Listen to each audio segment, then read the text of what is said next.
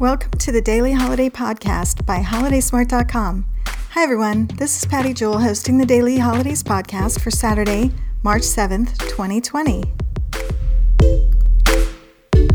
The food holidays today are Cereal Day and Crown of Roast Pork Day. Today is also Be Heard Day, a day for small businesses to let their voices ring and be heard. Marketing and business strategist Shannon Cherry wanted to do something to help small businesses to be heard and get free marketing strategies to gain exposure, and started this day with free giveaways to gain the help of experts. So help out the small businesses out there and give them a shout out today.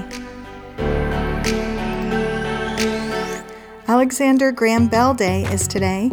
Alexander invented the telephone, but did you know he also invented a rudimentary metal detector when he tried to save President Garfield's life? And the word decibel is named after him. So celebrate Alexander Graham Bell Day. That's it for today's holidays. Thanks for joining us on our Daily Holiday Podcast. We strive to provide you with accurate information. If we missed a day or made a mistake, or you just want to share how you celebrate, please message us and let us know.